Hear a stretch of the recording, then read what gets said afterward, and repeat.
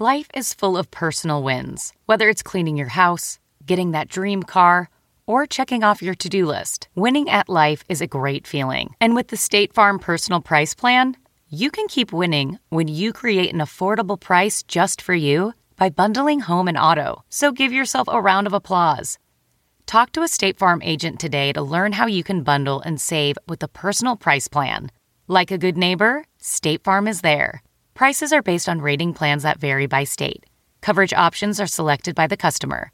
Availability, amount of discounts and savings, and eligibility vary by state. Angie's List is now Angie, and we've heard a lot of theories about why. I thought it was an eco move. Fewer words, less paper. No, it was so you could say it faster. No, it's to be more iconic. Must be a tech thing. But those aren't quite right. It's because now you can compare upfront prices, book a service instantly, and even get your project handled from start to finish. Sounds easy. It is, and it makes us so much more than just a list. Get started at Angie.com. That's ANGI, or download the app today. Welcome to the Nerdist Podcast number 716. I'm going to be performing in Sacramento and San Jose this weekend as part of the Fun Comfortable Tour with my dear friend April Richardson. We'll be up there Friday and Saturday night. How'd the Morrissey tour go that she did? She said it was amazing. I'm going to have April on to talk about it. The fucking best idea I've ever heard. April's one of my favorite people in the world. She's so fucking funny. And yeah, she toured. She did, I think, maybe 10 shows alongside the Morrissey tour.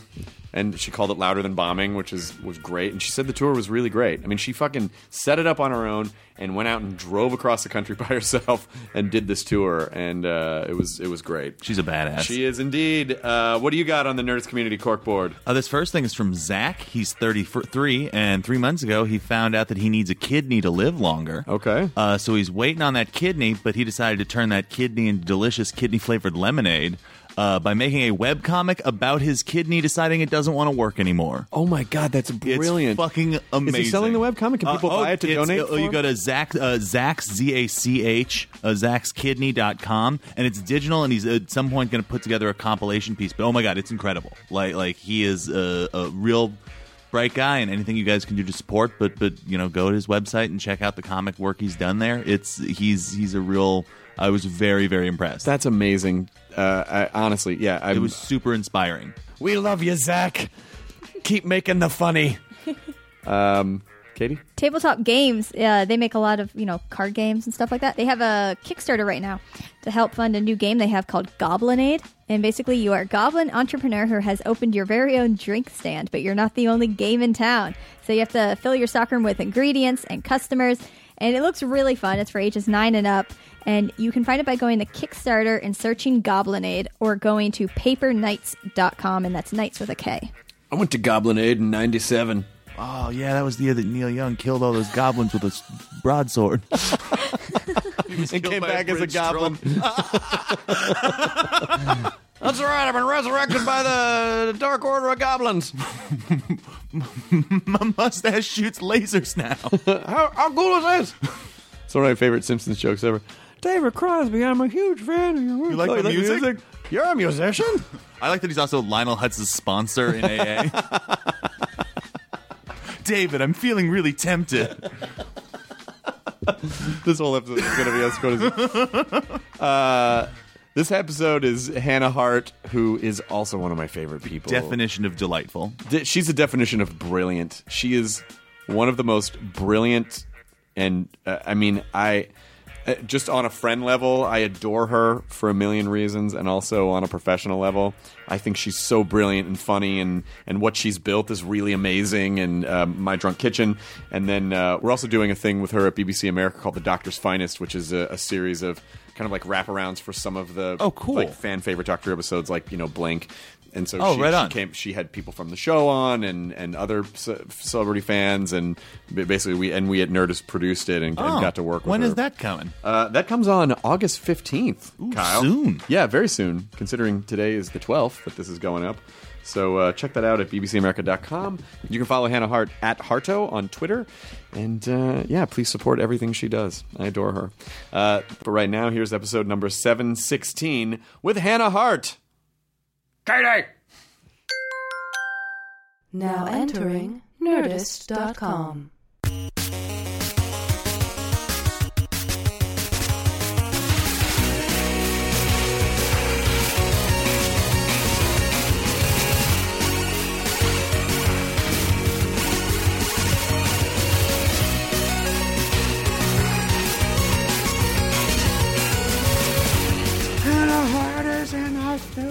studio? This is sort of a Studio. I mean, it's a glorified room. It's a beautiful room. Look at these foam things. This is... Yeah, soundproofing makes it a studio. What is the essential quality of a studio that makes it a studio? I guess we broadcast things from here. A mini fridge? There's no mini fridge. Fuck. No, it's still a studio, though. Okay, good. Thank you. Yeah, no, absolutely. Kyle, where's our mini fridge? Oh, we should have one of those. Yeah, no one can hear what you're saying, Kyle. You put... Yeah, I know. All right, we'll get a mini fridge in here. We should get a mini fridge in here. We were just talking about this outside. We were saying, like, oh, it's so air-conditioned. We just need air-conditioning and PlayStation. I guess we'll have to ask our boss. Oh, wait. Get a mini fridge. And then they slipped me a 20 for bringing up the mini fridge. Oh, sit. I got you guys. This was a sponsor deal. No, Come I know. on. That's got real expensive. Got to pay everyone off. There's a whole chain of conspiracy to get this mini fridge in here. Did I tell you guys about my mini fridge investment I made? What? I'm starting a mini fridge That's company. amazing. I know. Harto fridge? Yeah, it's actually called a Mighty Fridge, but it's small. That's perfect. Thank you. Yes, I know. You know, do you ever say stuff like that and you're like, wait a minute, that's not a bad idea? Like, how many joke ideas Yeah. have actually become real ideas? Well, I just really want an actual refrigerator that puts seltzer water out, like a soda stream, inside of a refrigerator. Why don't they do that? Why doesn't that exist? There has to be. I mean, I have a fancy fridge. It makes crushed ice. That is... How often do you need crushed ice? All the time. But don't you need seltzer water more? Way more. I feel like there's got to be a way to have a fridge with some sort of a compression unit or something that takes from your water line. And I've already thought of how it works. You put the canister in the door, so when you open the door, it has like a little thing that comes out, and you just hit it from inside the door and it goes there. Because it's like you can fill up the water canister and the gas. Okay, but let me ask you this. If you find yourself somewhere in your house doing a 1930s comedy sketch, do you have to drag the person up to your refrigerator to open the door and shoot them with the... Yeah. I'm sorry, this is just how it has to be. Would you mind standing in front of this door? Sorry, could you come this way and open the... Are you hungry, incidentally? No? Okay, great. Excuse me, elderly widow. Would you please take your place in front of my refrigerator? Oh, the 1930s. Grim. Very grim. Very grim. Get to the factory, kids. Yeah. At least make the most of it and have like a spring-loaded pie that shoots out, so you just get both in one. One side, yeah. Now, are you hitting someone? Are you hitting the orphan or are you hitting the widow? I mean, whoever opens the door, I guess. Okay, well, I mean, I think Hannah's asking just for because you'd have to load the pie lower for the child. Yeah, and it's also like a subtle litmus test for your evilness. I'm like, what do you choose? I for sure thought orphan. I want you to know. So that's on fine. The I would choose orphan over widow. Widows, orphans got a lot to live through. Orphans got a ways to go. Life experience. Widow. Yeah, but the widow's already been kicked way down, right? She's a widow in the 1930s. Fair point. I'm switching. Team widow. I just want to kick the orphan while he's down because I already made him look through my telescope, so he's a black circle around his eye. Oh, yeah. And then you force him to make that cake with the shoe in it. Yeah. Yeah. This is it. I always felt like whenever is that a thing? Isn't that like a Little Rascals thing or like a Three Stooges thing? Like they would bake something, but then they were such terrible bakers that it was like there was a shoe in there, and then I feel like you're explosives. combining lady coming out of a cake with fishing and getting a boot. I was thinking, don't think so. Escaping from prison by getting a cake with a file in it. Just right? a weird misshapen cake. Yeah, file cake. You know, if you sent someone a cake and the cake was shaped like a file, they would never think to look inside. We'd be like, well, that's just too... No, nobody would do too this, on the nose. please. The ballsiest spouse I've ever seen. Yeah. Search this cake. Please, go ahead and eat your cake. Where'd he go? It's that instantaneous. All you need is... because a file would get you right out of prison. Right out of prison. Especially, now they've invented prisons with doors, so people are screwed. They can't get out. I mean, it's only a matter of time before they just start chipping people. Yeah. So that they can just fucking... load up their Find My Friends on their iPhone and go, oh yeah, those guys in New York, they're at this Circle K. I think they already have. Oh. I mean, if we have so much, never mind. I was going to say, if there's so much unnecessary male circumcision, how do we know that people aren't just getting microchipped? Male circumcision's very necessary. I don't know. I've he heard says to justify his own circumcision. Well, I didn't just do it.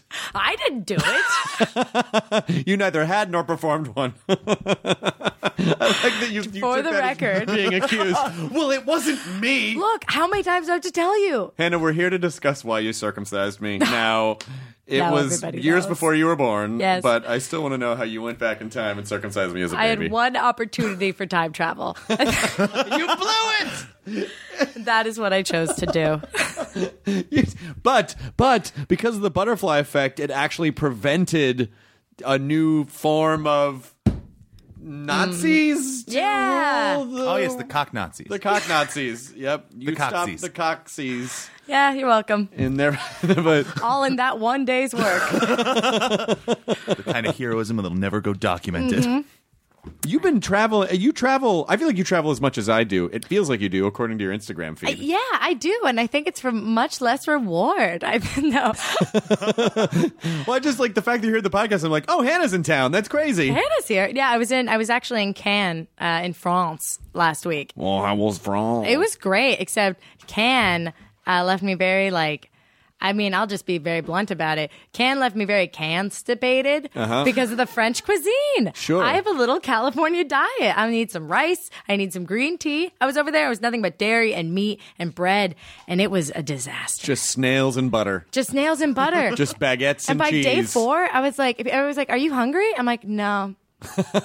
I'll never. I'm still processing 2 nights ago. I'm never gonna be hungry again. It's like, yes, I am. So anyway, but France was great, beautiful. Can we just sidetrack for a little bit? Yeah. You never, my dad always used to say this thing. And then when my dad got older, he would say this thing like, any day you can take a shit's a good day. And I think that his messaging was like, don't take for granted the fact that you can just go to the bathroom whenever you feel like it until, like you travel or you get a weird French diet and then it goes away for a couple days and it's like that friend that you took for granted for so long, you're like, oh my God, there's a reason we do this and it's really important. Yeah, it's very important. It's very, very important. But also I think it's like never take a day for granted that all of your organs are functioning and doing their job. Yeah. It's like any day you can take a shit is a good day. It really is a good day. Yeah, I learned that the second I got on the plane back. And that's when my body decided like, yo, you're on an airplane? Would you like to poop everywhere? Was this your inner monologue, or was this a really high-end airline who was offering Bonjour, Air France. Would you like to poop anywhere? Would you like to poop everywhere? Everywhere you would like to go. I don't know. The pressure unlocked something. I was good. The day though. that you poop 10 times a day is not also that great, though. There's a high-low to it. Yeah, there is a high low. Definitely. Everything in moderation. Pooping included. Yeah, everyone poops, but come on, guys. In No parentheses, poop or not all too poop. much. Everybody poops within reason. Within reason. Come on, guys. Be reasonable about your this. poop levels. Pooping, please. But it was so bad that it was everybody knew because it was just something that was unavoidable because we were there for so long. We were there for 8 days, I think, total. So by day 4 or 5, my mood had dropped and I was there with friends. Grace was there and I was there with my team and I was like, guys, I gotta be honest with everybody. I'm running a little low on energy. So it was good though. It was bonding. Can you poop on planes? Yeah. I know physically you can. yeah. No, I usually don't run into this problem. In France was the first time that I hit it like a brick wall that was inside my lower intestine. I think it was just all the butter and the cream and the everything. And I didn't realize, on the last day I actually went to Korean food that day. I got kimchi and I got some rice and I was like, come on, just anything. Let's do this. Yeah, it was a real deal. I'm always worried that pooping on a plane will be the time that the plane gets too heavy? That's right. No. That there'll be some type of weird air pocket and then, I'll be discovered unconscious with my pants around my ankles and just a Jackson Pollock-like pattern of shit up against the back of the toilet seat in the lavatory. I have to say that fear did not occur to me. Okay. No. Well, let me just infect you with my weird phobias. Thank you. So Thank you. You're welcome. Do you worry you're dead or that you wake up and then live with that as being that guy? Oh, wake up and live. Wake up and live would be way worse, I think, wouldn't it? I don't know, because at least then you can explain yourself. Versus if you die, they're just like, yeah, he just started pooping. Yeah, and but just Chris ended would it there. never know that. I wouldn't know that if I was dead. He would think he went out in a blaze of glory. Everybody else died too. It was just him. That's weird. In this weird afterlife waiting room that defies every construct I've had of the afterlife, there must be other people from the plane. Why is everybody talking about the plane? What miracle? What is this? It was weird. No. It was, yeah. Just some magazines. You want? There's an old highlights magazine. It's already filled in. I loved highlights. Mm-hmm. It was great. It was great. But I feel like I only ever saw it at the dentist office. Mm-hmm. Yeah. You were right. Were there other places where you could get Highlights magazine, or was it just a way to trick kids into being at the dentist? Yeah. Yeah, it was really just written by one dentist. It was a Highlights. Hi, guys. I don't remember anything about it except for the matching, like trying to find six in different bubble bars. Yeah. That makes sense? It did. Yeah. It ultimately would fuel our... Spot the difference. Pictures. It would ultimately fuel our desire to play those weird bar console games where they did that with, like, naked images of people. Spot the difference. Do you know what I'm talking about, Kyle? I don't know what you guys are talking about. Well, they're these little like cons. They look like old computer terminals, and they're touch screens, and they put them at bars, and it's sort of like, which of these two pictures, like what's different about these two pictures? But it's like some really bad 1984 like an 80s Playboy sexy lady. But Oh they my have God. little differences. It's like, Do you know Playboy reached out to me? To do what? To do a Digital Stars photo spread for Playboy.com. Are you going to get nude in it? No, I'm not going to do it. Not going to do it. going to do it. Not No. going to. I support. I am very pro empowerment. If everybody wants to do it, great. Go Playboy. Everything's great. It's not for me personally. Yeah. As a personal choice. hear me out. I Hear would me- forward Playgirl to the Epic Mealtime guys. Oh. Yeah. Would Harley show his dong in a Playgirl? We show his dog? Oh, his dog. Yeah, which he calls his dog. Yeah, he calls his dog. A dog. Would Harley? Hard to say. Just all of them naked but high five. I feel like they would do it if it was funny. Yeah, and I think Josh would do it just in a heartbeat. Yeah. That's he's a chef guy. He has Yeah. just photos prepared. Yeah, he's like, oh, what? Is today the day? Oh, today is my day. Hey, I have a quasi-serious question to ask you because you said, well, of course, I support people if they want to pose nude for empowerment and everything. Which, do you feel like sometimes that the ideas of empowerment are subjective and that it gets very sort of blurry, pixely, where it's like, well, this is empowerment, but that's not empowerment. But if this person makes the choice, it's empowerment. But if they feel like they were pressured and then into making a choice, that's not empowerment. Like, how do we? Is there a unified theory on this yet? No, because I mean, like, there might be a unified theory, but here's my like personal opinion, which is that empowerment is having the ability to choose whatever it is you want to do. So if you want to be naked, it's about the fact you want to be naked. There is no like this direction. That's still disempowering to think like, oh, are they feeling pressured into feeling empowered this way? That motion right there, this is the disempowering motion, because then it implies that this external pressure is still making their decisions. Yeah. You know? So it's just like, it's just a blank slate. It's like people choose what they want to do with themselves, their bodies, their times. And that's as simple as it is. Yeah. That would be true empowerment. How do you still stay so upbeat when the internet can be such a dark and horrible place? And as many of us, our lives and careers are so interwoven into the fabric of this darkness of the dark web. Of the dark, deep, dark web. Yeah. You know, it's funny because I get asked about how do I stay positive so often, or how do I stay optimistic? And I just posted a video on Tuesday where I just talked about like how I'm like a super insecure person. Like, and that was actually kind of surprising to myself. Like, I think because I'm always asked about positivity and like optimism and stuff, I know that I'm kind of by nature like a negative person, or like a pragmatic, like a realist who like, oh, I'm always looking out for the other shoe to drop. But I am consciously aware of that, so I can consciously choose to be optimistic. Like, it's not natural. It's not innate. It's a choice I make every day. God, I love hearing you say that, because I honestly feel like I'm the exact same way. Yeah. Where people are like, how come you're so upbeat? And I'm like, I feel like... You could be too, asshole. Yeah. Well, I mean, it's sort of thing of like, no, I get very hard on myself, and I get depressed about things, and I have struggles with my ego, and I get sad for dumb reasons, or I get extra, I wake up in the middle of the night and I get anxiety, and I guess...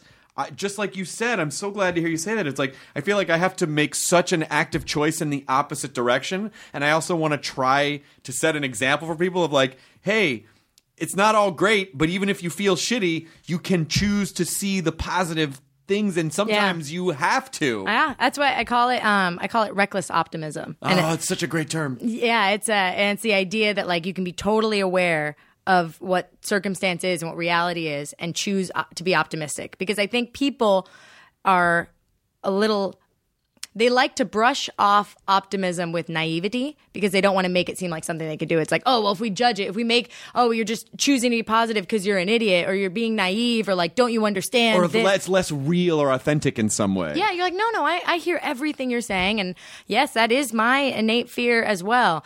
Anyway, what you gonna do? Yeah, I mean, I think it's, in a lot of cases, it actually requires much more effort to be positive in situations than to be negative. And yeah, because that's like default. It's like it's easy. Of course, it's easy to turn things down, and people say like, "Oh, you know, I can't trust your opinion because you just like everything." And I'm like, it's not that I like everything. I just try to see the upside to as many things as possible. I try to find something to be enthusiastic about. Yes, because the alternative is fucking depressing. Yeah. And I don't want to give into it because I would never leave my house. Yeah. I would just be like a tightly wound ball of sadness and insecurity, and nothing means anything. And I've been that person, and I don't like that guy. Yeah. Yeah. On Tuesday, it's so funny that you bring this up because on Tuesday I posted, I'm insecure and you can too. Which wasn't what I was gonna post. I was gonna post this like video about like this like sex positive video about like what is good sex and like what makes good sex and what is like good partnership, and do this very like, you know, closing out kind of video for Pride. And I just couldn't bring myself to do it because I was in such a like kind of like insecure place. And I was like, you know what? I have to write about this revelation I've had in my life recently, which is that I always make this joke that confidence is a lie. And I didn't think I realized how really deeply true that was for me personally. As somebody who's like super self-aware and everything like that, I realized that like I'm just kind of like an intake valve. Like I'm not really somebody who I feel very strongly about my beliefs and I feel very strongly about my values, and I can defend my impressions of the world and my friends like so readily. But if I'm sitting across from you at a dinner table and I think that you've gotten at all upset, I'm just like a sponge. And I realized that that's just me being really insecure. So my promise to myself this year, and the promise that like I was saying on the channel and just trying to share, is like I'm going to try and feel more self-secure in the smaller rooms than the bigger rooms. Because in the big rooms, I feel like great. Yeah. In the small rooms, I need to practice feeling a little braver. I think confidence, the idea of confidence, my theory about it is that it's not someone saying like, oh, I know all the answers. I feel like confidence is the byproduct of feeling like you have options. Because when you have a lot of options, you don't stress as much because you're much more comfortable because you go, well, I mean, I could do this. If it doesn't work out, I can do this. I always got this. And I think that's what confidence is. So when you see, you know, like when you meet people who radiate confidence, I feel like, oh, they're secure because they know they have options. Yeah. You're not too many options. I think too many options become stressful and there are diminishing returns. But I do think that feeling comfortable in a situation because you know you will survive without it, I think insecurity comes from that place of, and then I die. Yeah. And then this is going to kill me. And then this is it. And then I'm abandoned. Yeah. And then no one loves me. And now I'm alone. Yeah, exactly. It was funny because I was asking someone I work with, like my first team member that I hired, and I was saying, I really want adults to watch this video, and I'm worried that if I call it I'm insecure and you can too, you know, because there's such like a, you know, influx of all these like really popular like vloggers and stuff like that, my adult followers are going to think that I'm making just some self-serving vlog. She goes, well, why don't you just be a little brave and just post what you think it should be titled and don't worry about it. Like effectively telling me not to feel insecure about calling it I'm insecure. Right. And I was like, right, got it. And so I posted it, and that video I got so many responses from people in their 30s talking about how they like just being like, it was really nice to see this from someone who I see as like, oh, look, they got it. Look, they're living their dream. They get it all figured out. And to hear that you and I have the exact same fear. And it's like, that's true. Like at the end of the day, we all sit at a dinner table or we have a conversation with a friend. We're all just still people, regardless of if one of us is living this, you know, fabulous career, et cetera, et cetera. I got this letter from this guy in Texas who was like this 30-something guy who works as a forester or something like that. And it was so long. And it was so heartfelt. And I don't really want to disclose any of his personal information, but basically talking about how he's built up this like wall around himself, and all of his friends, everybody like, he's classically thought of as like the dick, like that dick guy, like that sarcastic kind of bitchy guy, like that's his MO. And how he knows it's not true, but he spent his life being that guy. he doesn't know how to break away from it. And he's like, if I walk up to my friends and tell them, like, that's not my real self, I'm just being that asshole because I'm insecure, he's afraid they're just not going to believe him. And I was like, and so I've been thinking about this letter since Tuesday, or this email, and I've been like, I want to reply. I have no idea what I would say. What do you say? I mean, I guess ultimately, if your friends don't believe you, they're the dicks. Well, I know, and of course because he's very emotionally invested in that friend circle. I mean, I think part of it is maybe sitting down with one person at a time and saying, hey, I was really scared. This is who I am, and if they reject you. Is it not? I mean, I say this is very simple for me because I'm not emotionally invested in it because it's not. You know what I mean? Like, It's easy to give advice because you're not in it. You don't have anything really at stake. But my feeling is, isn't it better to be honest with your friends about who you are so that your relationship isn't a dishonest? I mean, a dishonest is a strong word. It's not that he's lying to them. It's just they're perceiving him as being something else. And wouldn't it be better for him? I mean, and of course, I imagine. That there are strong parallels to being able to come out to your friends or your family, and will they still accept me? Will they still think of me as the same person? Totally. But we talk so much about like coming out and stuff. Like, think about how fascinating that this guy wants to come out as being vulnerable. Come out as being like, you know what?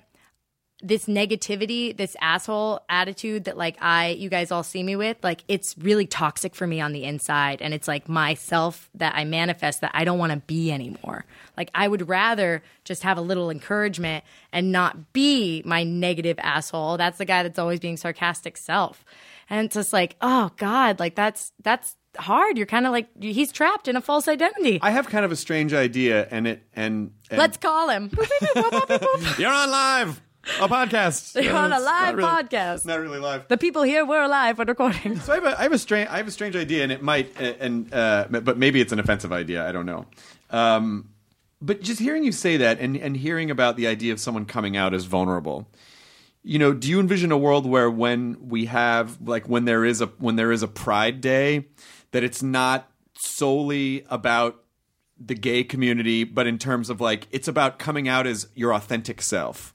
So that you have pride in who you are, and maybe that's you're gay, and you want people to know that this is who you are, or you're vulnerable, or you or this is like basically that pride is really the coming out of authenticity, rather than just being about one section of our humanity. I have 100% thought about that. Because you think about like.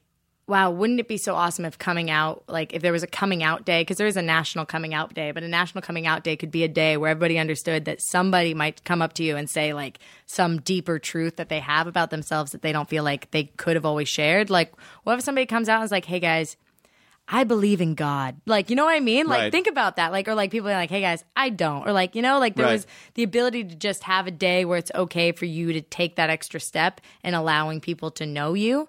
Because you don't get your chance to live you unless you are out there. Right. Yeah, that'd be great. It should just be Self-Pride Day. I mean, that would be a really wonderful... What a fun day. A safe day. And we could still have rainbows. We could still have rainbows. Ah, yeah, because the rainbow's great. Why not? But just as long as large swaths of the gay community didn't feel like they were having it co-opted by... Yeah, no, it definitely would feel that way. It never would actually happen. However, I'm sure somewhere, somehow, maybe there could be like a Pride 2 day or like a Proud to be You day. Or an authenticity, like just an authenticity day. Or an honesty day or something nice. Oh, no, it shouldn't be called the honesty day because a lot of fucking dickheads use the term honesty as a way to just be shitty to people and go, hey, what, you fucking can't handle honesty? Oh my God. I mean, that's just sort of like... Right. That's part of like... Oh, I'm sorry. I think you mean tactlessness. I'm sorry. I think you mean I'm being so rude. Yeah. Yeah. Yeah, you're not funny and you suck and I hate everything about you and you're a piece of shit and your parents are awful people. I'm just honest. All I said was hello. Like all I said was you're an asshole. Oh my God. All I said was you're just a piece of shit. Yeah. I really am trying to be more aware of how I am in terms of how I present myself and ideas, because I see a lot of shortcomings where people present ideas in an aggressive way, and then when it comes back at them, they're like, What? what? Mm-hmm. Well, I thought there was free speech. You know, like, well, there is. You're not going to get arrested. I thought there was free speech. You're not going to get arrested. You can say whatever you want, but just know that if you come at people aggressively, these are the consequences. People might come back at you aggressively, and yeah. But you know, we all speak the same words, but we don't all speak the same language because everyone has a different emotional language. Oh, don't get me started on the 5 love languages, Chris. Oh my God. There are only 5? There are 5. There's this like whole thing about these like 5 love languages, which is about how you give and receive love in the best way. You should really take this quiz. I took it recently. It's very good. All right. I'm not afraid. It's really good. And it basically helps you understand like you and your partner might be able to communicate in like so many different ways. But in terms of like that deep feeling of feeling loved, there's specific languages people speak. And the 5 languages are quality time. Like some people really need to just spend one-on-one time. Acts of service, that's me, which is like help, which is like, can you do the dishes if I'm stressed out? If I came home and like the laundry was done, or if you like picked up the mail when I had thought I had to pick up the mail. Like acts of service is just like moving along in life. Gifts, some people feel really loved when it's like, hey, I thought about you while you weren't around and I got you this gift. Touch, which is just like some people are like, sit with me in total silence and just give me a hug, and that's all I need. I don't need feedback. I don't need questions. I just need touch. And then the 5th one is words of affirmation. And that's being told, like, you are good, I appreciate you, I am proud of you, I love you, like hearing it with their words. So do you have to sit down with your partner and go, which one are you? Well, you basically sit down and take the test. And once, because I didn't know I was acts of service. If I had to say, I would think I was words, it was my lowest. Like if I had to think, oh, there are 5, I'm this one. So, but then by the time I was done taking the test, I was like, oh, acts of service? Well, wait a minute. Yeah, actually, the words don't really land with me, you know? So you take it and then your partner or whoever takes it. It's just a good thing to take in life because then after you know it, you can be like, hey, I know we communicate and process all the time, but what would really help me out is if when I came home, like you tidied. Right. Turns out, you know what I mean? Or like you helped me out on this project I keep talking about. Like maybe if you gave me feedback, that would help. Like, you know what I mean? Like being able to understand how to express your needs in the right way. Yeah, I have a friend who was dating someone for a while, and he felt that there was a disconnect with how their affection was being expressed between one another. And one day he just said to this woman that he was dating, like, you know, you never really it doesn't seem like you want me here, you know? And she was like, I let you stay at my place, don't I? And like in her, so her version of love was, and of course he wouldn't know that because he doesn't know what her internal language is, that her even allowing him to be in her private space was an expression of love. And but what he was sort of looking for was like, hey, I love you. I really, you know, and neither one of them were right or wrong. That's just how they express it. You know, they're not together anymore. Yeah. But it kind of sounded like, oh, well, maybe they need to find people that are a little more complimentary. Yeah. I mean, it's just really valuable. Like, it's just really valuable to know, like, what'll make you, like, feel loved. Because you can talk in circles and talk in circles. Like, I started dating this girl, and, like, we had both taken, and I asked her, I was like, so if you're ever, like, you know, because, like, I'm gay and I love to process. I'm just actually, let me redact that and say, I love to process. I'm a huge communicator, and I, like, need to talk about things all the time, especially at the beginning of, like, a new relationship. So I said, like, when you're sad or get stressed out about something, because she has, like, a super busy career too, how do you want, like, if you're talking about something that's stressing you out, like, do you want me to ask questions? Do you want me to give ideas? Like, what's the best way to listen to you? Because inevitably you're going to get sad and stressed out over the course of our time together. She's like, well, I'm glad you asked. She told me just to listen, which is not like, I would totally be like, here's an idea, here's an idea, here's an idea. But since she knows herself well enough to be like, I just need you to listen because I've got 1,000 ideas about it too. I'd be like, great, 100%. And she's like, well, what do you need? And I'm like, oh, suggestions. Talk at me. But like, imagine, because she would have been speaking her language to me of silence, and I would have been speaking my language to her, and we wouldn't have been connecting. Yeah, because we, you know, there's this, I think, this kind of fallacious idea that that we have in our own heads of that the way that we do things are universal. And so when other people, when there's a bit of dissonance from someone else, and we're like, oh, how come you did? That means this. Like, Well, no, that means that to you. Yeah, exactly. But that doesn't mean that to them. Which all relates back to the asshole, or like back to the person who can say all these things about you, because if they behave that way, they would feel like they were being very like, oh, well, that wouldn't be honest for me. And it's like, well, just because it's not honest for you doesn't mean it's not honest for me. You have to trust that I'm doing me, you know? But yeah, it was really good to know, because like I am such a talker that if I'm talking to someone and they wish I wasn't talking, I wouldn't know. Because I'd be like, you know what else I think? Also, I was thinking about that thing you said the other day, and I think this now about it, doesn't, you know? Yeah, I mean, I know I remember I dated someone once where I tried to do the whole like, okay, let's map out how we, you know, like I tried to do this I'm like, well, this is a very pragmatic approach so that we can, and it completely optimize relationship. Completely turned her off. She was like, I just want to live like in the moment. Like I don't want to. That's not sexy, you know, like having to. Or but the thing is, Chris, is that that's sexy for you. I mean, that's sexy for me. The fact that we had such a good structured conversation about it made me feel like, man, this could really work. Like if she was like, oh, I never thought about it, I don't know, I'd be like, I see. I feel like for me, it was just, I see it as more of a way to avoid. It's almost like, you know, each relationship is sort of like Groundhog Day. Where it's like you make a note and go, okay, don't try to overstructure things. So the next time, you know, when you replay the situation again, but with someone else, you can be like, okay, but you shouldn't do that because each situation, I mean, you should learn from your past mistakes and you should try to be more self-aware. But it's not actually Groundhog Day. It would be like Groundhog Day in a different city. Yes, because it's not, everyone's different. So trying to apply the same filter to someone new, it doesn't make sense. Not that simple. No, of course it's not that simple. We're all snowflakes. We're all snowflakes. I'm a snowflake. I too am a snowflake. You are, but I, you know, because I told you the last time you did At Midnight, and by the way, you fucking crushed so hard when you come on the show. I liked it. And I texted you, and I hope it wasn't creepy. I said I have such a friend crush on you because you know we. The first time I met you, like I instantly was like, "Oh my god, I really like this person. She's super cool and funny, and you know." And I am, by the way, incidentally, for you listeners, super cool and be funny. Friends with Hannah.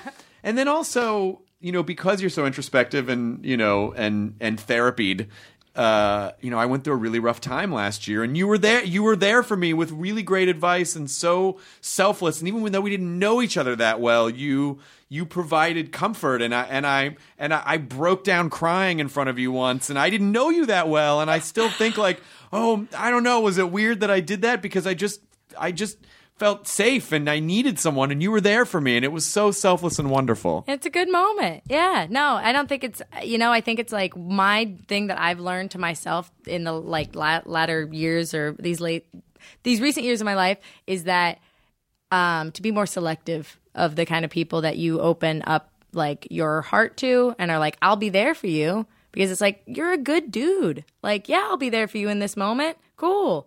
Because I've been there for the wrong people in my life before, and then it just leaves you feeling like so drained. You know what I mean? Yeah. But your job as an adult is to be like, okay, like what are, you know, if my superpower is putting, you know, time and thought into organizing somebody's birthday party, like as silly as that sounds as a superpower, like there are people that are really good at throwing parties, right? I'm not one of them. But like throwing birthday parties for the right people who are going to be like appreciative or benefit from it, like that's the thing you have to learn to hone, you know? Anyway, so yeah, I'm just glad I could have been there. No, I appreciate it. And I always kind of feel bad because I feel like, you know, I never wanted you to think that our friendship was contingent upon like I'm having a problem now and I need to, you know, I just need, because you know. No, it's contingent on decaf coffee. But we both of our schedules are equally shitty. And I mean, like, it's good because we're doing things that we love doing. We're all very grateful. We're very grateful. Very grateful. Universe. I love it. Don't point at me. I love the studio. Please don't strike me down. I didn't mean about Please, the I didn't mean it. I didn't mean it. But it's, you know, disclaimer. But, you know, we both get so busy, and then we just, it's like I feel like sadly, a lot of my friend relationships have been a little bit of a casualty of just working a lot of 7 days a week, you know? And so. Yeah, but you're working a lot 7 days a week right now, and, you know, like, that's cool, man. Like, it's just life. But I just hope you understand that I always think so fondly of you, and that I really, if you ever needed anything, I would be there. So I do hope you know that. Well, I put in a request for a mini fridge earlier today. God damn it, I'm not made of money. Okay, a little bit. Oh, this one mini fridge. I'm not made of mini fridges. You're not? No. How did you guys even get me into this room? But I do have a seltzer dispenser. Oh, that sounded gross, and it was not meant to sound gross. I do have a seltzer dispenser. I know it's didn't mean but it that way. I do love bubbly. I do love sparkling water. I drink you can see this empty bottle of sparkling water Truly, right here. Yeah, I mean that's what reminded me of it. It's so good. I know. I actually Googled one day. Can it harm you if you drink too much sparkling Yeah, because I'm like, am I drinking carbon dioxide? Is that what I'm doing? The initial reports that I said on the 2-article deep dive that I took was like there was it's such a confirmation bias because I just see like the 1 or 2 articles. I'm like, okay, good. Got it. If these articles had good enough SEO to be on the homepage, they're probably true. Yeah, right? But then you see, like, I don't know, it really messes me up when I see, like, carbon dioxide will kill you. No, it won't. Yes, it will. No, it won't. And I'm like, so there are 4 articles. They each are on opposite sides. Everything's a lie. I should just ignore it. We're all going to die. It doesn't matter. Might as well just drink your fucking... We live in LA. We breathe the air. It's just... we don't think about it. We don't think about it. Be a giant earthquake at any moment. Yeah, everything's fine. I got a little earthquake notification today. I have a little Quake Feed app on from USGS on the watch. Yes, and so it'll tell you can set the parameters. You can set United States Geological Society. I know exactly what it was. I've never heard anyone ask that. Like so enthusiastic. Is it the USGS? From USGS? Like the official feed? I mean, their website's so shitty. I couldn't imagine they had an app. They have an app, and what's cool about it is that you can set the parameters. You can set regional parameters, and you can set magnitude parameters. God. So you will only I got a notification today that there was an earthquake somewhere in the Southern California region that was. I have it set at 3.0 and above. Okay. It probably should go. I should probably bump it up to 4 because a 3 is like a whoa. I thought you were going to say that you have it set for just like only like 6s and up globally. And I'm like, so Chris, your watch is just like coming for you, Chris. Pacific Rim. Yeah, getting closer. We're getting closer. Have you seen San Andreas? No, I've not seen that I haven't seen it either, but I know Grace and Chester went and saw it. They were saying that it was just like such a terrifying joyride. Like it was just like the most ridiculous, over the top thing. But it's like it's earthquakes in Los Angeles. What's funny about that movie in particular is that I read an article that debunked literally every turn of the geological activity in that, and it was it's funny to me about a movie like that is that they just wrote it and they were like some movies go we need to get Neil Tyson in here, we need to make sure that all the stars are accurate over this portion over this time. These people were like fuck it, earthquakes. Speaking of the stars, I don't know when this comes out, but whenever this is now. Jupiter and Venus are in like super alignment. Crazy. So I was driving the other night and I was looking at the sky and I saw, and the road. I just made a little steering wheel motion. Yep. I was looking at the sky and I was driving with this girl that I'm seeing, and I saw Venus was like super bright, but then right behind it was another super bright star. And she says, like, as I was just staring at it, she goes, I've never seen stars like that before. And we were both sitting there like, I've never seen stars. And it was kind of weird because how rare that you see a pair of stars that you've never seen before in the sky. Anyway, so I went and looked it up. For the first time in 2,000 years, Jupiter and Venus are like behind each other. Right. And so it makes this like super massively bright star in the sky. But they are planets. I mean, yeah, but they're, a star, but they're planets. planets. I love that. Yes. I love that. I mean, a star, but they're planets. Planets, obviously planets. Yeah. No, does it mean anything, just not knowing anything about astrology? Does that mean something astrologically? Or? I don't know. Venus is like love, and like Jupiter is like Sagittarius, right? I'm not a doctor. That would be an amazing thing to say in any situation, no matter what was being asked. I'm not a doctor. Yeah, my car won't start. I'm not a doctor. Yeah. And just run away. Exactly. Do you want mustard with that? I'm not a doctor. But yes, I would like mustard. For now and for forever. Actually, I'm a member of the monthly mustard club. I have way too many mustards. Whoa, wait, what? Yeah, National Mustard Club. I'm a member. Oh, okay, so they went national then. Yeah, it's big. It's a big deal. I get 3 mustards a month. Are you fucking kidding me? From the National Mustard Museum. No. It's too many mustards. I have too many mustards. Too many mustards. The door of my fridge is mustard. That is excessive? It's too much. Was it worth it? I've had a lot of good mustard. Okay, good. Yeah. You listen. There's no podcast. We just wanted to get together and tell you that I knew Kyle locked the door. I knew this was coming. You have a yellow problem. Well, I've got spicy. I've got sweet. Yeah, there's too many mustards. I've got a sweet spicy. I have a sweet and spicy. Do you have a mustard with seeds in it? Oh, you mean stone ground? So many. I have a stone ground drawer. How big are these mustards? Too big. Too big for it probably should just be a packet, right? Yes, I agree. It makes me feel that the National Mustard Museum also has too many mustards. First of all, 3 fucking mustards a month? Are you many. 36 mustards a year? How could anyone ever get through that? I don't think they're meant to get through. I think you're just supposed to appreciate them or something. I don't know. You could have a mustard cellar. Like a wine cellar? Wow. But for all your mustards? I don't even know how you're supposed to keep mustard, but yeah. I guess just in there, you have to get a separate mustard fridge. Like a mini fridge? Or just start... That's us. That's ours. A mustard mini fridge. That's... Too many mustards. I mean, because I just remember... I remember when I was in grade school and going through like basic first aid training, it was like, and if someone ingests poison, make them drink a tall glass of mustard water to throw it up. Really? So that you would... Is this grade basically school in the 1930s? Yes. Where do we get mustard water? And then we threw a pie into an old lady's face because I was choking on the boot she put in the pie. So it's the I don't know. It just said like if it's an excess of mustard in the water and you chug it, then you'll throw it up. I'm not saying do that, anyone. Hold on, everybody. I don't know Google if it. I'm not that's saying true. film it and send it to me. Do not do that, Kyle. Stop. I'm not doing it. I'm getting other people I know, to do but it. you know what you're doing. I know exactly Massive what I'm mustard doing. poisoning. Yeah. No, don't. Started at Nerdist Podcast. It is not Joker, started but with at all. mustard. This is not the mustard apocalypse. I don't give a shit what you say. All right, this is not the San Andreas of mustard. The prophecy is fulfilling before our very eyes. What a sad, lame prophecy. That's my prophecy to be the start of the mustard apocalypse? God damn it. Oh, man. You know, when I was growing up, they said there were going to be so many better prophecies that I could have, and I just go, oh, I got mustard? That's no fun. No. The 7 mustards of the apocalypse. I have so many more than 7. I'm going to go home and count right now. Is it something that when you're dating someone new that you have to go listen? I'm gonna pour mustard on you. You're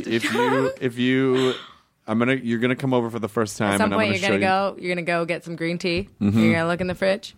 And there's gonna be a lot of mustard there. I want you to know that they're all very different from each other. And no, I can't get rid of some. I celebrate diversity in a lot of ways. Yeah. First and foremost, mustard. Mustard. Then people, but definitely mustard. Yeah. Well, Grace and Mamrie got it for me for my birthday. So in November, it's over. So. Unless they You're gonna continue? I've actually already called and canceled. Oh, no one breaks up with the Mustard Museum. They're still coming. I canceled so long ago. That's mustard for you. I know. Jeez. Maybe the Ketchup Foundation should be trying to stock your Yeah, fridge. that many kinds of ketchup. Sriracha, is that a ketchup? I feel like there's a banana ketchup. Where's banana ketchup? It's like a form of ketchup. Yucky. No like. Get back to the mustard. Yeah. We're having drop off if this was a live show. There's so much more. Banana ketchup. I'm shutting down every laptop in the building. It's terrible. How's everything been going? How's MDK going? My Drunk Kitchen. Oh yeah. It's going great. The channel itself is great. YouTube.com/Harto for those of you who don't know. I love seeing your guys' giant faces on giant billboards. So weird, so intense. Yeah, it's really weird to see your face. You and Gracie. Yeah, but big on like billboards and on the Mad Men. We had a commercial on Mad Men. Like we each separately had commercials on Mad Men, and mine came at like this moment that I was so not prepared for. So during like the series finale of Mad Men, there was a very touching moment of love confession between 2 characters. No spoilers here.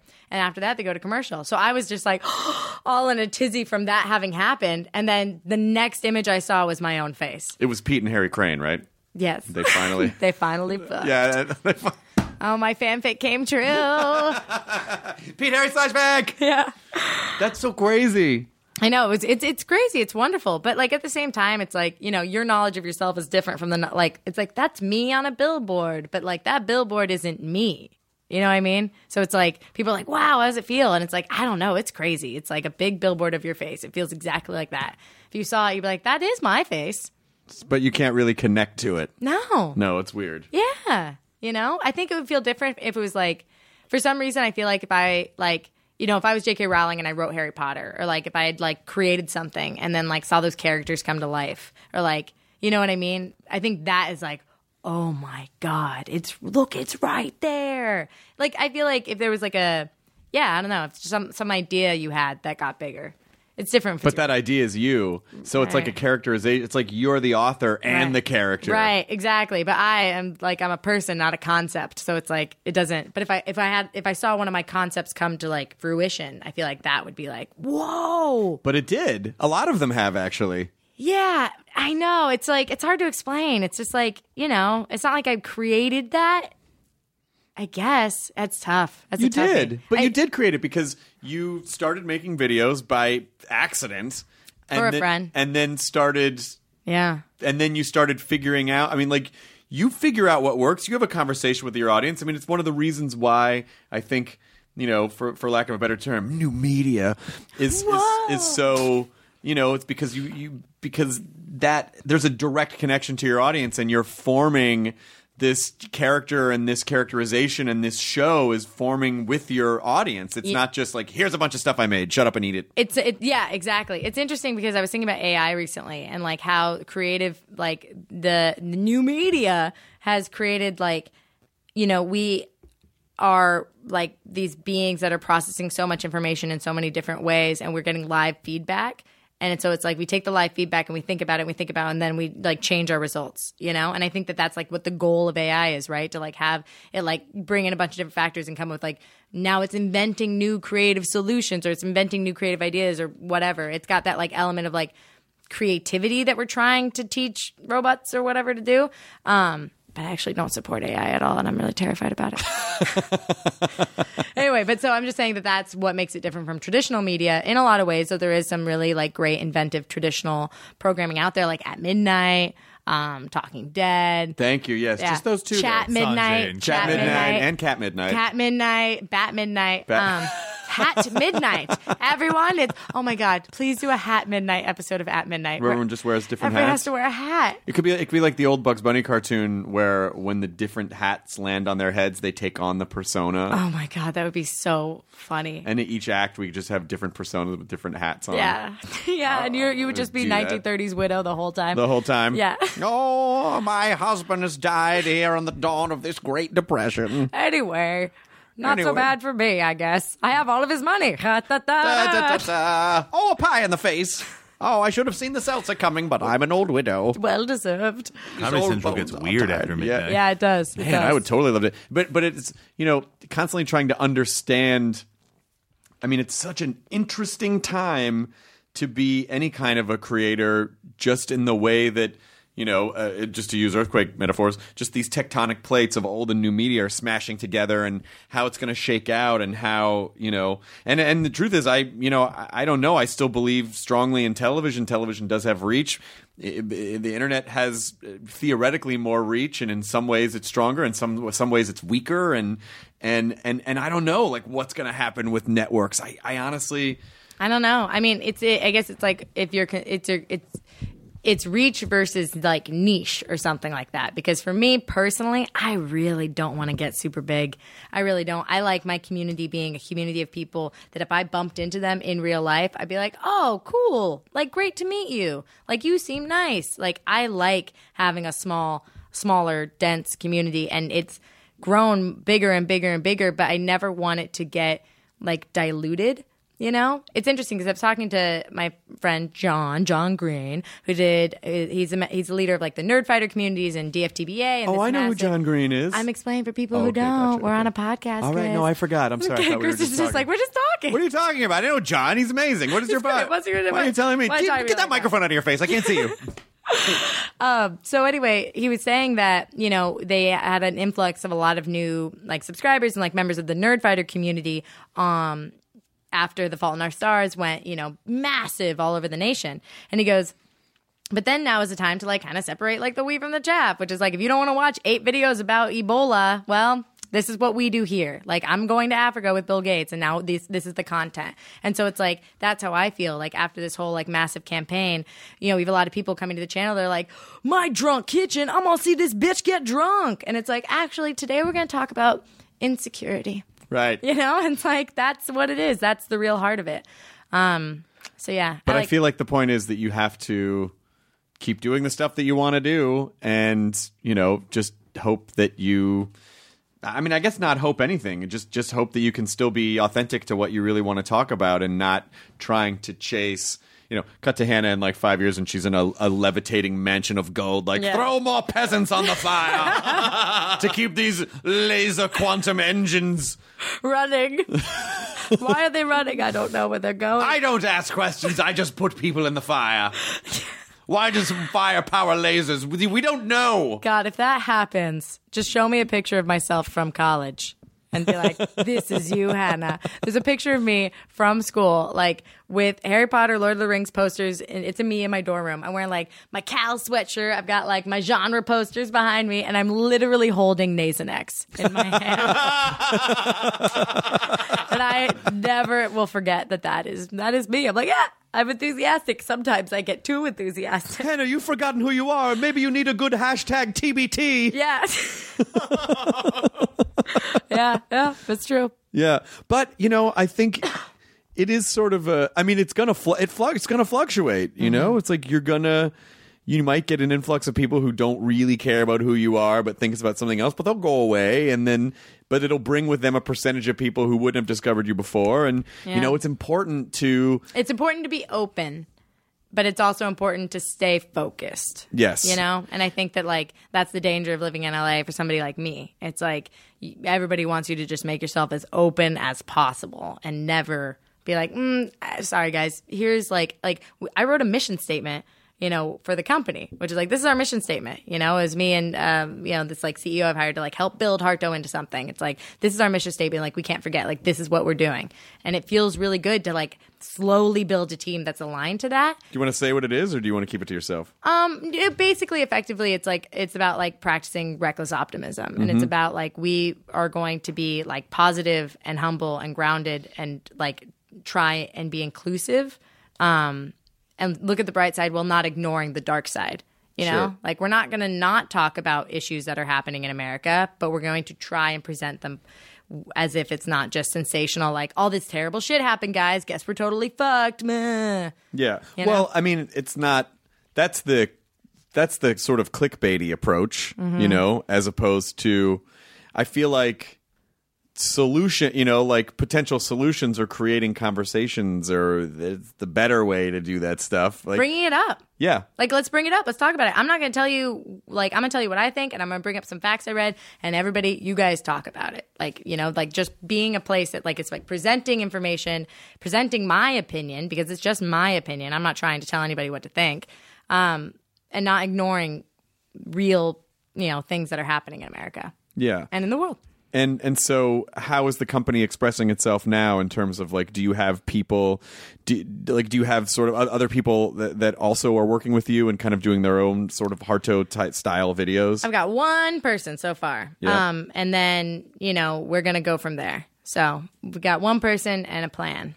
And so fingers crossed. Is it something that you want people to submit to, or do you want, is it people... Maybe, but that's not set up yet, Chris. Okay. Blink, blink, blink, blink, blink, blink, blink, blink.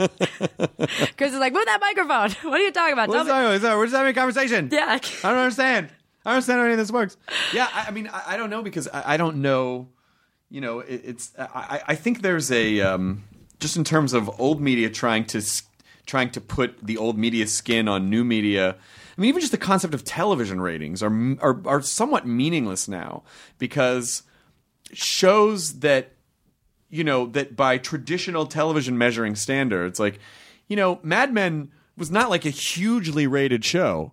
I mean, it's like 3 million people, I guess. From what I'm to understand. If I'm wrong, I apologize. But from my understanding, it's like 3 to 4 million people, which is a modest number. But the amount of cultural impact that show has far outweighs this very archaic way that a show like that is being measured by a small sampling of televisions that happen to be on at that time. Like, that does not measure like what the culture is culture is qualitative influence versus it's like quantitative influence. Like, look, it's like Hannah's got X amount of subs, so her reach is this. Like, right. That must be what it is. So then why, even YouTube asked me this, everybody's like, YouTube's like, why do so many people know about you?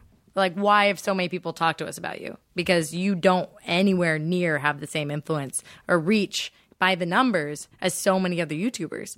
And I'm like, I don't know, guys. It's just numbers. Don't worry about it. Like, let's not focus on that. Yeah, and I think in some cases, the correct. I think sometimes the danger of looking at the surface number is that you think that tells the whole story, but it doesn't, because it doesn't tell you the three-dimensional part of that story, which is who are those people behind the numbers, and how engaged are they as human beings, and how many people are engaging with them, and I mean, like, it's much more. Like right now, it's like, oh yeah, we haven't measured. What is it? That's not the tipping point, but what is it that talks about like the different types of people? Like there are different types of.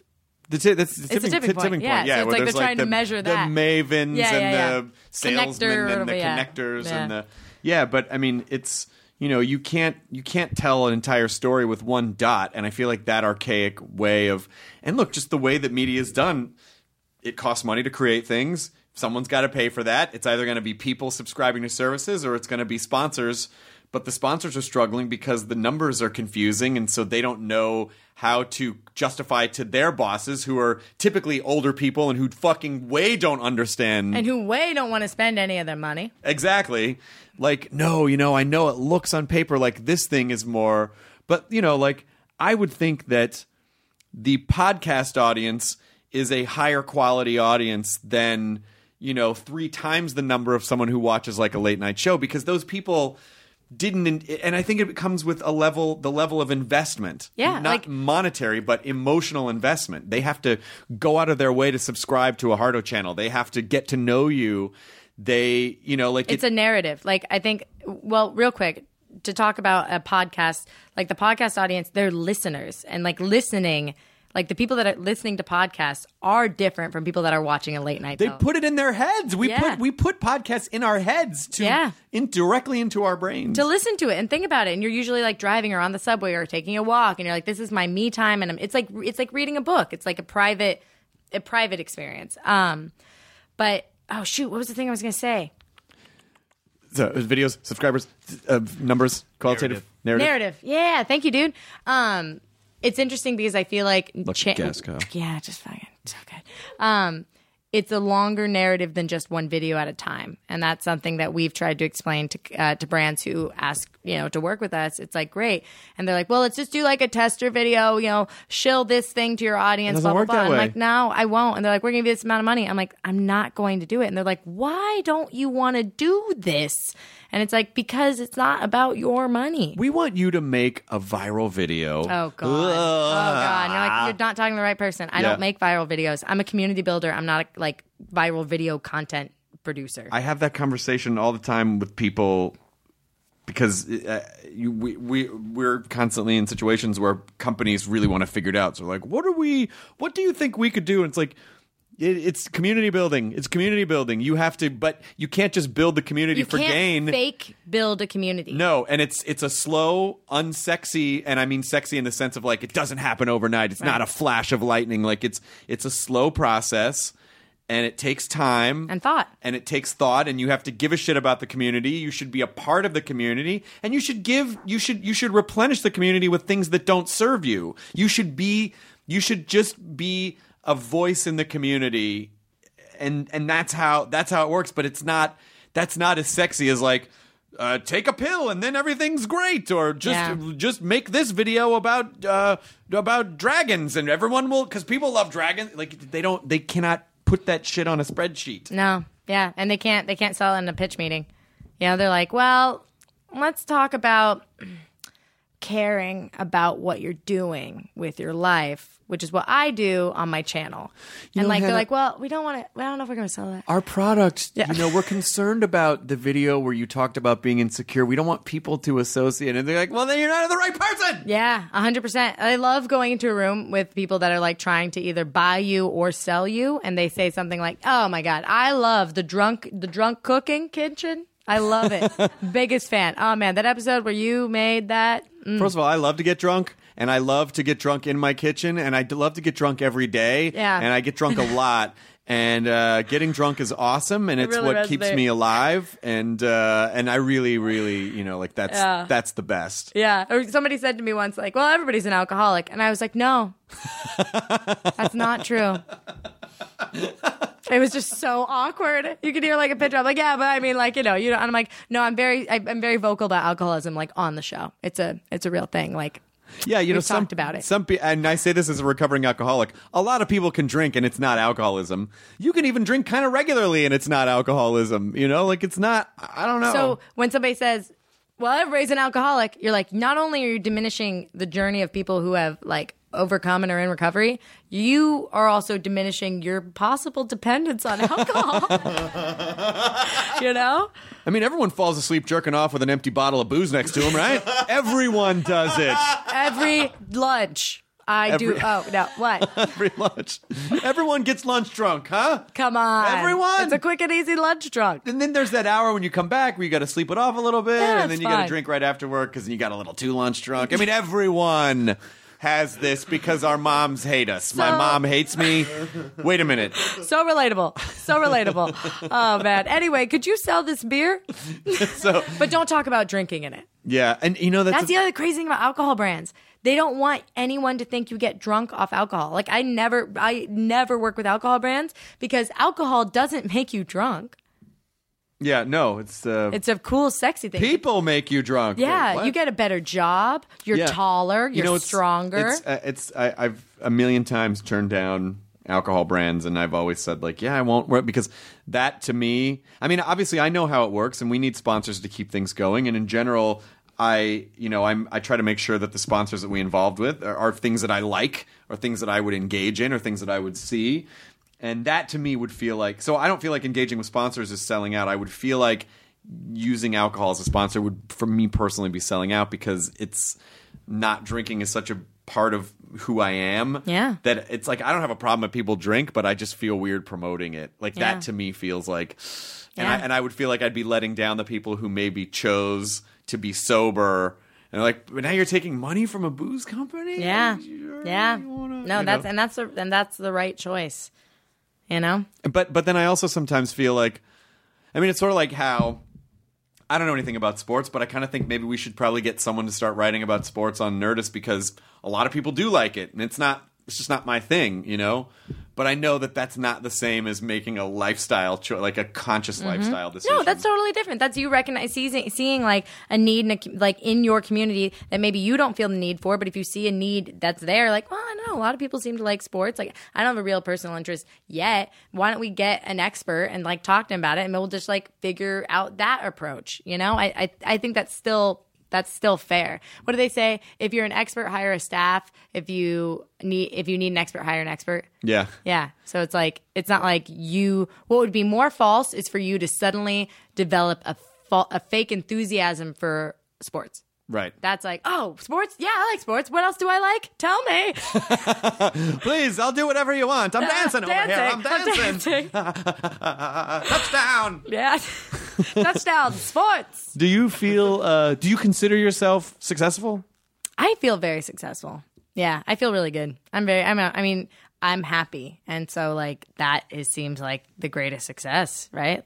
Like that's the goal. Yeah. Thanks, Scout. Oh, a dog just sighed adorably. That's about as much as that dog will move in the next like hour. It'll just sit there. That dog feels successful. She's so sweet. God damn it! I can't leave this room without just like smushing the dog's face and trying to give it some love because she's just so cute. She's so sweet. That dog is just basically just like a beanbag of love. Yeah, a love bucket. A bucket. Yeah. A bucket of love, which sounds like it could be gross. Yeah, like the mind. Wait, what? Mm-hmm. No, we're good. I don't know. I feel like you were gonna. It sounded like you stopped yourself for a second there. I did. It was true. I don't know. Yeah. Oh, are we? I don't know if we can talk about this. Can we talk about the Doctor Who stuff? Oh yeah, will that be out? When is this coming out? Okay, so it'll be long after Summer of Who. It'll be long after Summer of Who, the Doctor Who special that you're doing and we're producing with you. It's going to be fun. That's what sucks. It's like, it's so, what am I? Well, I'll already be out by then, but anyway, congratulations. You did an amazing job on the special. It was really great thank you. It was really great. I thought I did an incredible job, too. Have you been to Cardiff yet? No. I have not. God, I want to just go. Have you? No. What? I know. Well, another promise I made myself this year was more travel. More travel for pleasure, for experience sake. For pleasure. For pleasure. What types of pleasure travel are you going to? Oh, I can't disclose that. No, I want to go to Iceland. That's a goal that I've had for a long time. Reykjavik? Yeah. Yes. Yeah. I want to go. There's so many different things about Iceland I can say. But the invisible people in Iceland. Have you ever heard of this? What? All the people that live in Iceland are just aware that there are these invisible people that also live in Iceland. What is that? Just the ancient souls, just the invisible people. It is all. Yeah, that's just all them. that is. They live in caves and stuff, whatever. Do you talk to them? Or do you avoid I'm them? gonna go and I'm gonna find out. Or do people get to blame the invisible people? Like, God damn it. It was the invisible people. Honey, someone else got drunk and threw it. The invisible people threw up on your shoes. Someone did that. But no, I really want to go to Iceland. I also really want to go at some point to Cornwall, which is just craggy, beautiful land. Yeah. Yeah. So I want to go there. Yep. Yeah. And have you already made time for these? Because I feel like the only way to make that shit happen is you have to set aside time for it. I've decided that at some point in September I will take a vacation. Actually, this was a really good thing, is that the person that I recently hired, she looked at me and because I haven't really taken a vacation, a week, you know what I mean? A week or 2 weeks or whatever that since this got started, because this feels like such a blessing. My life is so awesome and I get to do and make what I want, that I've spent these 4 years not taking a vacation. I've gone away for 2 days, but usually in service of another person, I'll take them away for 2 days and that will be my vacation. Anyway, so in September, I have to go on a real vacation for a week. And I'm trying to figure out where, because I partially want to go to Iceland, but then it's also been suggested to me I should go somewhere where I can just relax. Yeah, it's hard because when you go to a place like Iceland, your inclination is going to be to go around as much as possible. And then I'm going to want to share everything. If I'm going to Iceland, I'm going to want to be like, guys, I'm in Iceland. Yeah, and then you're going to come back exhausted. My advice to you. It'd be great if you could take 2 weeks off, and then you could have a portion that was adventure, and then 8 days to not do anything. Yeah. Because it takes when you run as hard as we do with work, it takes 4 to 6 days to just completely shake it off and decompress. Mm-hmm. And then you can actually start relaxing.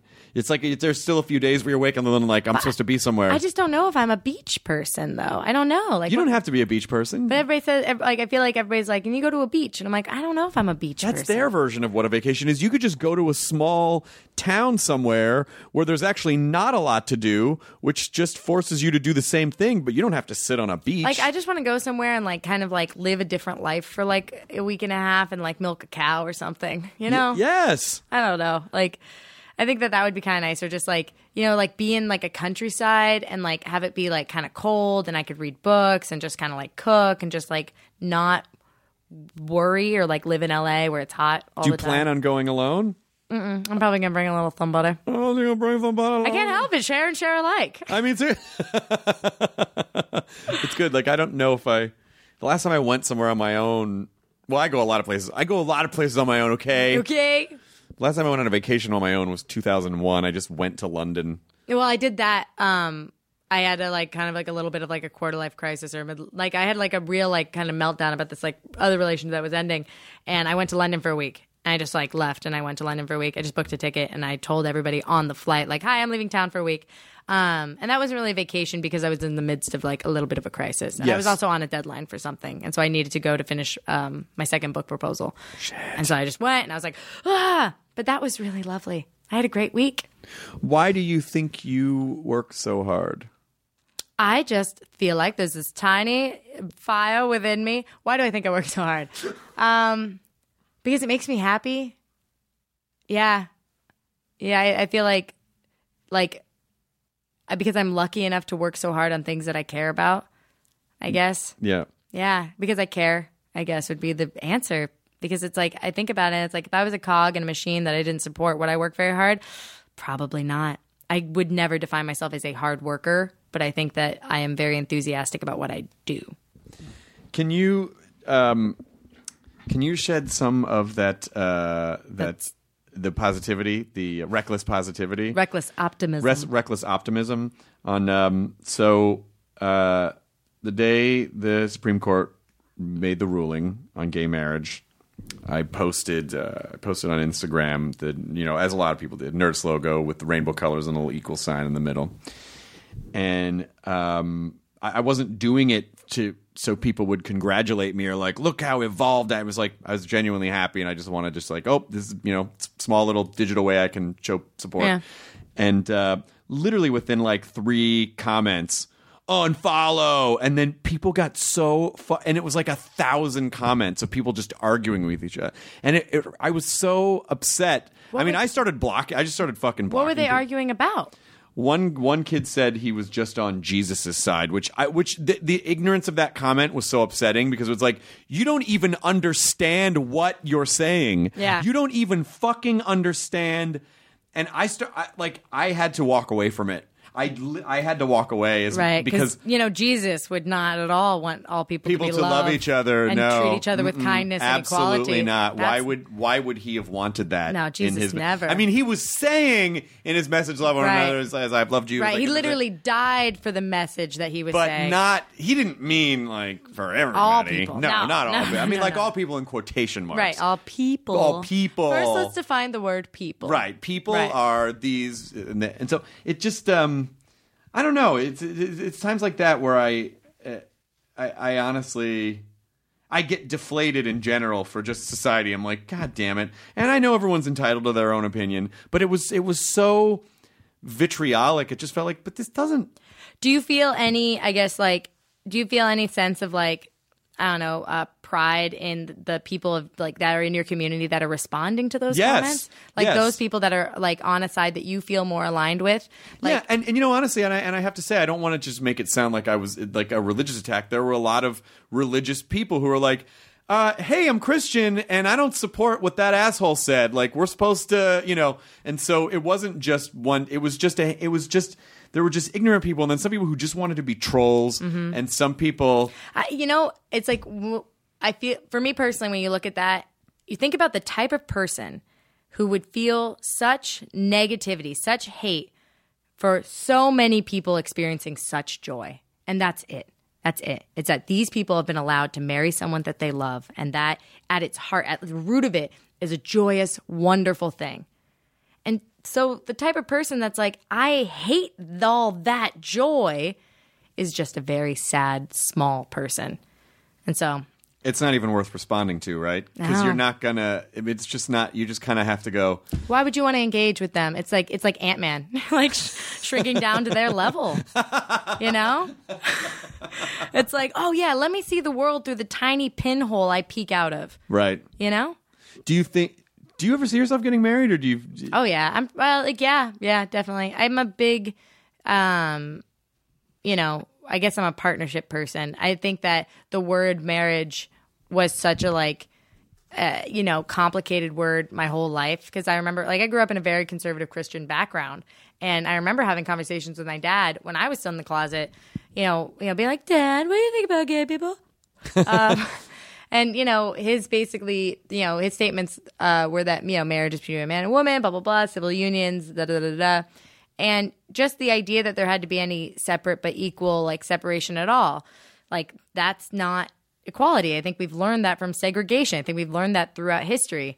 I think more and more people are on the right side of history, and we have to think not just within the window of that one comment and, within the window of, this response, but just kind of over the arc, the period of time that we're living in. From the time I was born to 28 years later now, America allows gay marriage. And when I was 0, it didn't anywhere. Mm-hmm. That's great. My life feels like it's been moving pretty fast, And so I think maybe we're heading in the right direction. I think one of the reasons, one of the many reasons why it's upsetting to me is that, it's... I'm also connecting with it on a level, and obviously I'm not saying that it was this bad for me, although it felt like it was pretty harsh when I was growing up. But sort of, getting bullied when I was a kid, or because of things that because I liked D&D, or I liked computers, or I liked whatever, and sort of feeling like, ha ha, and being called names and stuff. Like I have such a strong violent aversion to that shit. Just because I feel it's triggering. It is very triggering. It's very triggering. And then I kind of go like, but then it's a million times. But I assume it's a million times worse when it's about your sexual identity and being told that you can't. Congratulations, Chris. You're not a sociopath. If someone else's suffering triggers an empathetic response of suffering within you, you work. Yay! You're correct. That's the way to feel. It doesn't explain all those serial killers I serial killed. Nah, it just gets more complicated. I had to fight the urge somehow. I just thought it would be okay. Yeah, but that's just it. It's good to care. It's just because you care.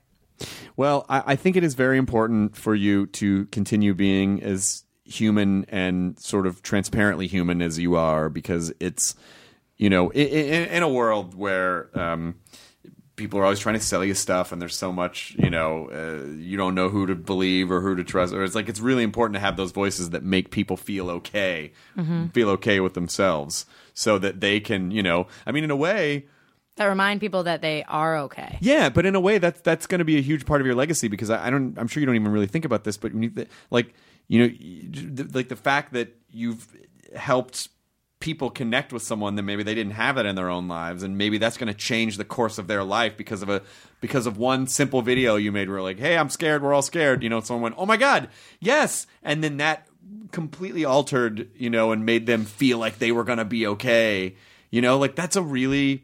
that's a wonderful thing, and that's part of your legacy. Is like that's part of these little emotion babies that are being birthed into the world. Oh God, I can't think about that. I mean, it's wonderful, it's good, yeah, but it's a lot. I mean, I hope so. That's the goal, right? Floating laser mansion. Yeah, right. Floating laser mansion. No,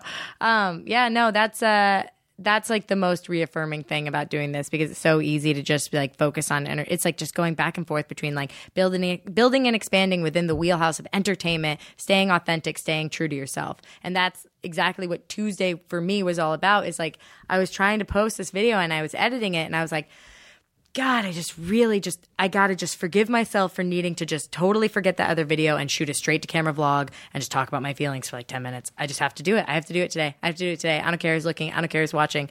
Like, and then, and just kind of going with your gut. Yeah. Yeah. Well, maybe at some point we'll construct a authenticity coming out day. Yay! where everyone, I think it's it's like I feel like I wish there was how lovely that there is a coming out day, and I wish I've said this before actually, that I wish that there was a coming out day where people could like be like coming out I have an eating disorder, coming out like I'm a little passive aggressive and I think it's rooted in this, you know what I mean, like that right. Sort of like coming out thing, to be like, hey, here's something I'm trying to change about myself that you never knew, it's something I'm struggling with, you know. I wonder, well, hopefully it would. Do you think there'd be any... I mean, when people are making themselves vulnerable, do you think there's any danger that they might... They wouldn't be vulnerable if there was no danger. Like, that's it. That's the whole thing. That's the definition of vulnerability. Yeah. Brene Brown did that great TED Talk on being vulnerable. You should really listen to it and watch it, everybody. I will. God damn it! I just have to. I have to. So many goddamn. I have to steel myself for the sidebar of like, oh, I gotta watch that one. Oh no, I gotta watch that one. Well, of course I have to watch that one. Yeah. The vulnerability one, though, it leaves you feeling rather brave. And I realized that, and this is what I said on Tuesdays. I think I have been confusing strength with bravery, and I think that I am. I think I am a strong person. I think a lot of people are strong people, but I think it's different to be a brave person. Right. And that's the thing. I can definitely be strong as long as I keep myself limited to the things I feel strong about. And keep supporting those ideas. I got this. Don't ask me to do that. I mean, yeah, okay. You're really compromising my strength right now by asking me to be brave. But you know what? That just builds more areas of strength overall. It takes a lot of strength to lift a giant floating palace. Let the orphans worry about it. Yeah, they got a lot to worry about already. Anyway. Hey. Well, I adore you, and I am so glad that you're happy and that things are going well, and I hope we. I'm glad you're happy too. Yes. It's it's kind of funny that you really.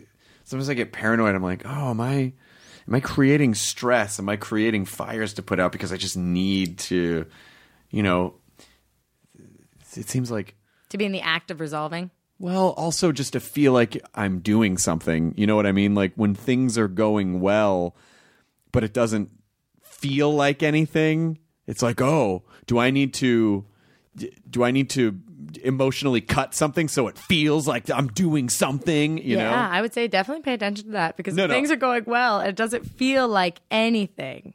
Well, I just mean this. It's not that it doesn't. I'm not saying no. It's not that it doesn't feel like anything. It's just that I think we confuse the states of action and being a lot, and so you can feel like something isn't real because you're not doing anything. It's sort of like, I guess the simplest way is like when people talk about acting and they're like, oh yeah, I was just in the moment. I was just being something. It wasn't a part of my brain where I was like, I am now going to act as this person. I am doing something. Acting. I am doing it now. I am doing acting. Yeah. I am listening acting. Yes. Yeah. So maybe the idea is like, live, don't do life. Whoa. Right? Whoa. Huh? Chris. Come on. Oh my God. What is happening? That's really good. The hardest thing for my puppy dog to do is to sit because she's doing so much. Is to sit and be still. So it looks like she's not doing anything, but that's her doing the most. Because she's holding every little muscle. Yeah. It's just all impulse control. It's a real cute dog, by the way. Thank you. She's a good egg. Ollie.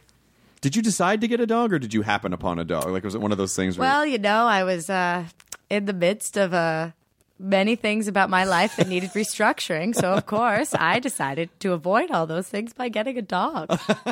So I'm not perfect, but now I have a wonderful dog in my life. And I've restructured. Okay, good. Yeah. Good. Yeah. All right. Well, what many things do you want to tell people? Well, if you guys want to hear more from me, you can always find me at youtube.com/Harto. Or if you are of the reading variety, you can buy my book, My Drunk Kitchen, A Guide to Eating, Drinking, and Going with Your Gut, available in bookstores everywhere. Oh, right. Getting drunk is we're all alcoholics, right? Oh, yeah. We're all alcoholics. Yes. All right. Good to see you. I can't wait to see you back on at midnight soon. Yeah. And then across from a coffee table with decaf coffees. Decaf coffees. Yay. Yay. Enjoy your burrito. Bye, guys. Live, don't do life. Yeah, that was good. Oh, thanks. That's smart. Thanks. Thanks, yeah. Oh, my arm hurts. I was just patting myself on the back for that one.